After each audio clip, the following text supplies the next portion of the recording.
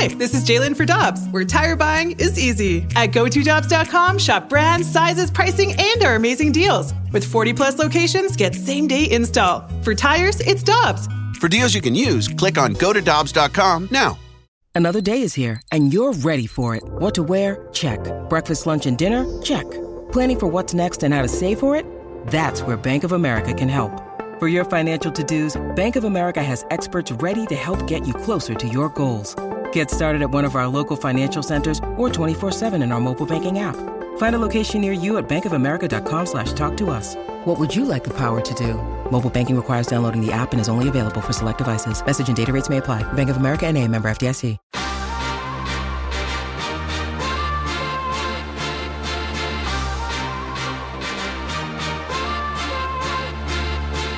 And I haven't talked to Jeremy Rutherford since we were out in Nashville during the draft. And since then, he's returned. He had 4th of July. He had prospect camp. This man has been running around like a madman since. And now he finally gets his downtime. JR, of course, Jeremy Rutherford of The Athletic, our Blues insider, joining us on BK and Ferrario. How are you, JR? Yeah, I'm doing well. Yeah, I got that text in Nashville from you and Tanner that said, come on out, we're at such and such bar, and you guys are too young for me. I can't hang like that anymore. And so I text you, I don't think I'm going to make it tonight. You're giving me the gears. JR, you were my role model, though. I wanted to do exactly what you did, but Tanner just kept complaining the whole time. Man, we got to go out. It's Nashville. Yeah, JR, we were in a rush to get to Nashville just so he could go to bed. Yeah. JR. Well, I went to bed at 11 o'clock. It was glorious. 20 years of covering the Blues and making those trips to Nashville. I think I've had my run. So you have PTSD when you see Broadway in Nashville, probably for the amount of time you've been down there with the Blues. Well, JR, since Nashville, we've seen prospect camp, and now we've seen really the end of free agency, although they're still available, just not as many top names available. Let's start with prospect camp. Who stuck out to you watching those 4 days out at Centene? Yeah, there were a couple of them, and I think you focus on the guys who were just drafted a couple days before, and what a whirlwind that must be for those guys to get drafted, like a Dalibor Dvorsky, number 10 overall, and then just 24, 48 hours be on the ice in St. Louis. I thought he looked phenomenal.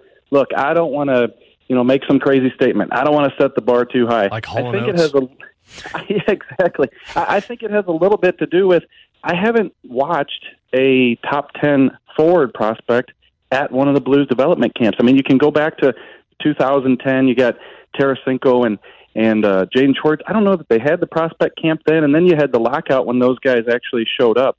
So I think you had a situation where we didn't get to see those guys like we did Dvorsky, and he looked phenomenal. I mean, forget about the goals, forget about the spinorama, backhander, top shelf goal. I mean, look at the back check. Look at the way he possessed the puck. Look at the way he protected it. So many little things. He was terrific.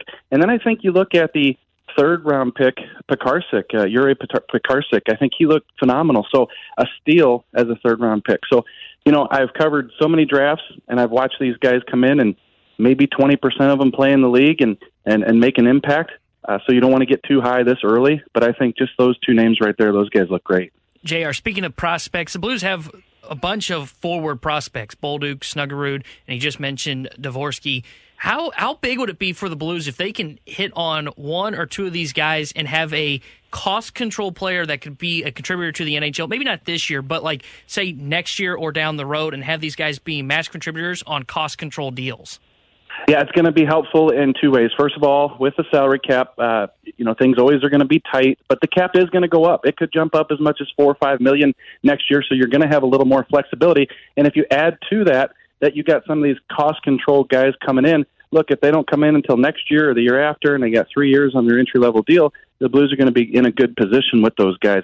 Tanner, the other aspect to look at with that is that if a lot of those guys hit, and right now I don't feel a reason to say that a Snuggerud's not going to hit, a Bolduc might not hit, a Dvorsky might not hit. I think they got a good chance of these guys being good players in the league. At that point, you're going to get to 3, 4, 5 guys who can play in the league, and you're not going to have room for all of them. So you're going to be able to move them, whether you need help on defense or goaltending. So I think what the Blues have stockpiled here, what they've done with the work, trading the players like O'Reilly and Tarasenko for first-round picks and bringing these guys in, is just going to help them immensely in those two areas. Well, JR, you mentioned defense, and that gets me to the Blues defense at the NHL level. Blues unable to upgrade it in the offseason, and there still is the offseason to go. Maybe Army's got something up his sleeve. But if they decide to run it back with this defense, how confident are you in them having a bounce back with their blue line? I don't think you can respond to that question and say, I'm confident. I don't think that you can. Personally, I think that you look at four of them. Falk played better towards the second half of the season. I always expect him to be pretty consistent. Could Parayko, Nick Leddy, Torrey Krug play better? I think they all can. Will they all play well enough to make that top four? The group that we saw a couple years ago when they played the likes of Minnesota and Colorado in the playoffs, you can't sit here and say that in July. You just can't do it. So we're going to have to wait until training camp and into the season. Could Doug Armstrong still make some sort of move prior to the season starting? Yeah, that's always possible too. So to me, you go into next season with a little bit of hope, hoping that those guys can be better. And if you get some consistency out of the forwards and Jordan Binnington plays better, maybe it works. But we talked to Doug Armstrong about this over the offseason, and he said, look, if it doesn't work, we're not continuing down that road. I don't think this is going to be a situation where you're going to see these same 3 or 4 guys for 2 or 3 more years, even though their contracts say so. This is it. The pressure is going to be on them to perform better.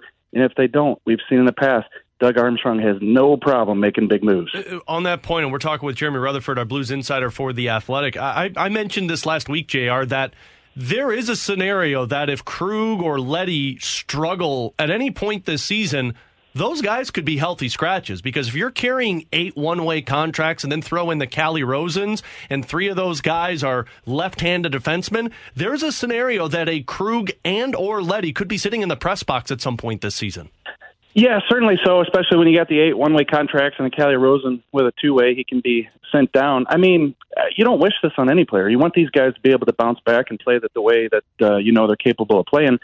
But you can see one of these guys playing in the third pair, being a 7th defenseman, being a healthy stretch, or Scott Pernovich takes over the power play if Torrey Krug isn't up to snuff. Doug Armstrong and Craig Berube are going to make those types of decisions. The one thing is, with the term left on these contracts, it's a little bit difficult, because what do you do with the asset, quote-unquote asset, like a Torrey Krug or a Nick Leddy or a Colton Parayko? If they're sitting there at a healthy scratch with 4, 5, 6 years left in the deal, you're not going to be able to deal those guys unless you're just giving them away. So it's a balance for the organization to be able to put these guys in the situation to succeed, hope that they do, and if they don't, cross that bridge, make those tough decisions. But at the same time, they got a situation on their hands where if they do have to move them, you don't want to be in a spot where you're moving first-round picks to juice it up and get teams to take these guys. JR, you also mentioned that, if there are any moves, we'll be closer to training camp. The one thing about Doug Armstrong is he always seems to bring in guys on tryout basis. Could Oscar Sundqvist fall into that conversation, or maybe somebody else? Because I know you talked about it in the Athletic piece of their fourth line just does not have the depth that it typically does. Yeah, that's a good point. Yeah, I think that Oscar Sundqvist is a name that's been brought up a few times. I honestly thought there could be a chance. Doug Armstrong, especially during this retool, he doesn't want a situation where, he's going to block guys. So you got like an Alexandrov coming up. You got some other players coming up who they need to get that ice time. So you're blocking them if you bring Sonny in, possibly. But that doesn't mean you can't bring him in for a tryout, a PTO, like you said. I haven't heard any names yet. Maybe a little bit early for that in terms of guys committing to come to the city to try out for the team. We'll find out in the next few weeks to a month. But if you look at Sonny and his history with Doug Armstrong, I do think that there's a possibility there. I don't know. I don't think that they have a lot of interest in bringing him in and making him a focal point of that fourth line or anything like that. But, tryout to tryout, we've seen other guys come in and prove themselves in the past. So we'll keep an eye on that one. JR, you stay tuned, because I got a Ferrari 05 coming up in the next hour, and I hit on Martin Firk last year. So I got another one for you coming up in the 1 o'clock hour, my man. Yeah, you got a better feel for the PTOs than I do on what's going to happen here. I'll have a T-shirt for whoever I pick as the Ferrari 05 member. JR, always appreciate your time, man. Enjoy the short time off that you'll have with the family. Of course, people keep it locked to your Twitter account at JP Rutherford, and subscribe to The Athletic to get all your Blues news. But we'll talk to you as we get closer to training camp, my man. Yeah, for sure. And happy birthday to Al McInnes. Turns 60 today. I texted him happy birthday. He said, don't feel a day over. But he's 60 years old. So we can use him on the blue line. Yeah, I was going to say, he could play for the Blues right now, right? He definitely could. Yeah, he's a great man. Hope he has a great birthday. St. Louis is so blessed to have these superstar players and people. Al McInnes, one of the best. Happy birthday.